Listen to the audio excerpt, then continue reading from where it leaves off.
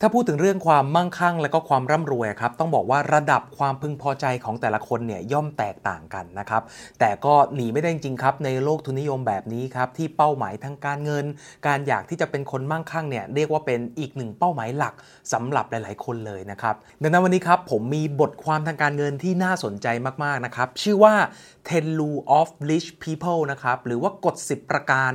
ของความมั่งคั่งนะครับที่ผมว่าน่าจะเป็นประโยชน์มากๆสำหรับเพื่อนๆที่อยากจะมีชีวิตการเงินที่ดีขึ้นนะครับเดี๋ยวไปฟังกันครับสวัสดีครับผมวิทย์ อิทธิศักดิ์นะครับต้องบอกว่าคลิปนี้ครับเป็นคอนเทนต์ใหม่ของทางช่องนะครับที่ผมตั้งใจว่าอยากจะทำมาตั้งแต่ปีที่แล้วนะครับแล้วก็ปีนี้แหละเลยได้มีโอกาสมาลองทำดูนะครับก็คือผมได้มีโอกาสอ่านบทความทางการเงินนะครับรวมถึงบทวิเคราะห์เกี่ยวกับเรื่องการเงินการลงทุนเยอะครับแล้วก็ผมคิดว่าหลายๆอันเนี่ยมันค่อนข้างเป็นบทความที่มีประโยชน์แล้วก็หลายๆคนน่าจะสามารถนำไปใช้ประโยชน์ได้เนาะผมเลยอยากจะหยิบยกเอาบทความที่ผมว่าน่าสนใจเนี่ย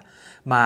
สรุปแล้วก็มาเล่าให้ทุกคนฟังกันนะครับทุกสัปดาห์นะครับก็ต้องบอกว่าตอนนี้ชื่อรายการหรือว่าชื่อช่วงเนี่ยยังคิดไม่ออกนะครับบอกตามตรงนะฮะก็วันนี้ก็ขอลองทำเป็นแซมเปิลก่อนละกันนะครับแล้วก็ถ้ามีฟีดแบ็กยังไงนะครับคนชอบหรือไม่ชอบอยากฟังต่อหรือไม่อยากฟังต่อยังไงเนี่ยสามารถพิมพ์คอมเมนต์มาบอกกันได้นะครับหลังจากฟังคลิปนี้ไปแล้วเนาะนะครับโอเคสำหรับบทความแรกนะครับที่ผมอยากจะลองมาทำกันนะครับก็คือเรื่อง10 Rule of Rich People นะครับหรือว่ากฎ10ประการนะครับของคนที่อยากจะมั่งคั่งร่ำรวยนะครับจริงๆผมว่าคำว่ารวยเนี่ยสมัยนี้นะมันเป็นคำที่ค่อนข้างที่จะเขาเรียกว่าสุ่มเสี่ยงนิดนึงแล้วกันนะครับเพราะว่าถ้าเราใช้พร่ำเพรื่อเนี่ยมันอาจจะดูเหมือนขายฝันหลอกล่อไปลงทุนเลยประมาณนี้แต่ผมว่ามันก็เป็นความจริงอีกหนึ่งอย่างที่มันหลีกเลี่ยงไม่ได้นะในโลกที่มันเป็นโลกทุนนิยมแบบนี้ครับเงินโอเคแหละเงินอาจจะไม่ใช่ทุกอย่างของชีวิตเนาะแต่ว่าเงินหรือว่าความร่ำรวยความมั่งคั่งเนี่ยมันสามารถแก้ไขปัญหาหลายๆอย่างในชีวิตได้นะครับและมันก็สามารถทำให้ชีวิตในมิติอื่นๆของเราเนี่ยเติมเต็มแล้วก็มีความสุขได้เนาะดังนั้นผมว่าบทความนี้เป็นอีกหนึ่งบทความที่เรียบง่ายครับแต่ว่ามันแฝงไปด้วยแอคชั่นหลายๆอย่างที่อยากให้ทุกคนลองไปทบทวนกันดูครับว่าเฮ้ยกฎ10ข้อแห่งความร่ำรวยเนี่ยนะครับว่าเรามีกี่ข้อแล้ว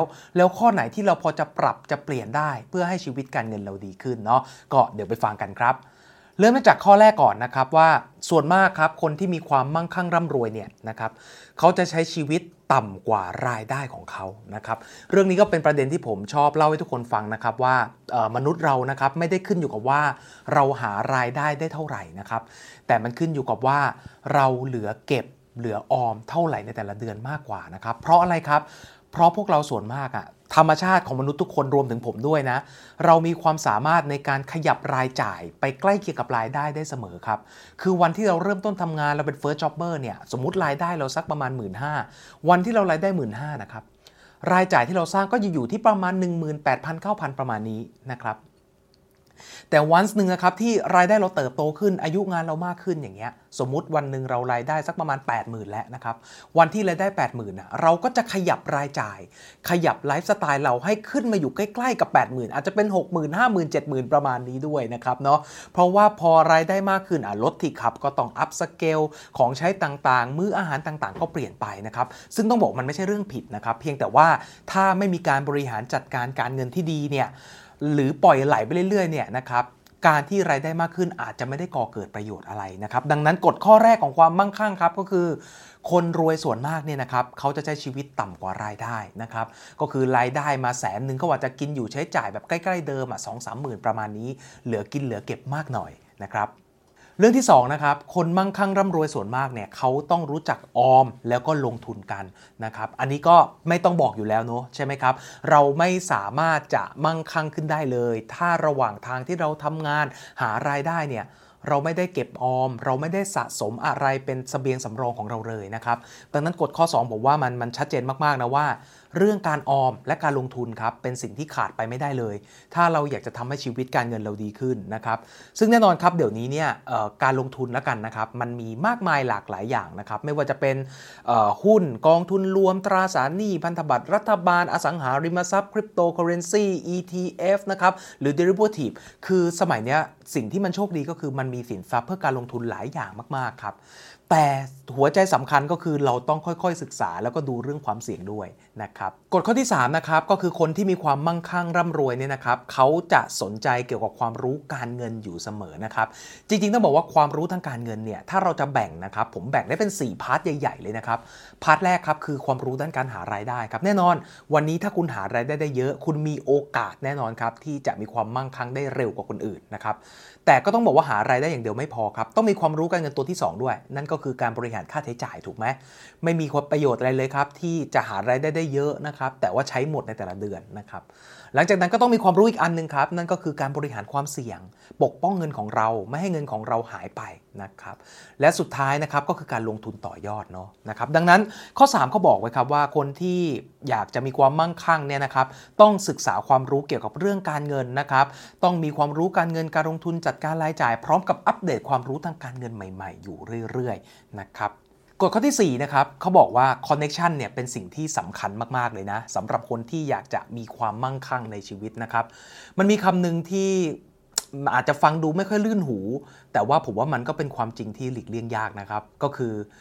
know how หรือจะสู้ know who นะครับรู้อะไรไม่สู้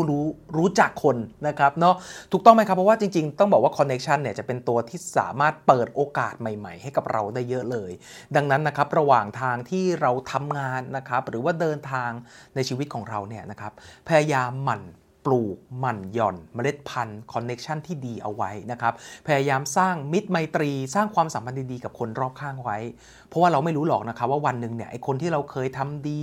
เคยให้อะไรดีๆกับเขาเนี่ยวันหนึ่งเขาอาจจะมาเปิดการ์ดโอกาสบางอย่างให้เรามีโอกาสใหม่ๆเข้ามาในชีวิตก็ได้นะครับเนาะดังนั้นเรื่องคอนเนคชันนะครับผมว่าทุกคนก็เห็นด้วยกับผมแหละว่ามันเป็นสิ่งที่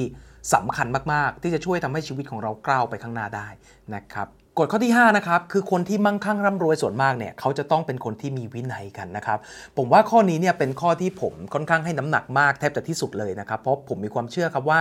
สุดท้ายแล้วไม่ว่าจะเป็นการเดินทางการวางแผนในมุมใดหรือมิติใดก็ตามครับ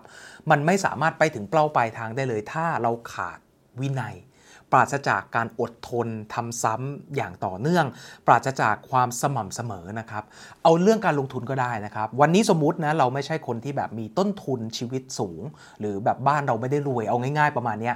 การที่เราจะมีพอร์ตหลักแบบเป็น10ล้านได้เนี่ยมันไม่สามารถเกิดขึ้นได้ในระยะเวลาปี2ปีส่วนมากแล้วกันนะครับบางคนทำได้มีจริงครับแต่โดยค่าเฉลี่ยส่วนใหญ่แล้วมันคนส่วนน้อยจริงๆครับที่จะสามารถสร้างความมั่งคั่งระดับหลาย10ล้านได้ในระยะเวลาสั้นๆนะครับแต่ในทางกลับกันถ้าเกิดว่าเราอาศัยวินัยในการลงทุนในการทำซ้ำอดทนอดออมลงทุนต่อเนื่องไปเรื่อยๆในยอด10ล้านบาทเท่าเดิมนะครับแต่เราใช้ระยะเวลานานหน่อยสัก 20-30 ปีนะครับก็เป็น work life นะครับก็คือเป็นช่วงที่เราทำงานนั่นแหละนะฮะเราใช้เวลายาวๆแบบนี้พร้อมกับวินัยอดทนไปเรื่อยๆต้องบอกว่าเป้า10ล้านเนี่ยมันสามารถเป็นไปได้นะครับ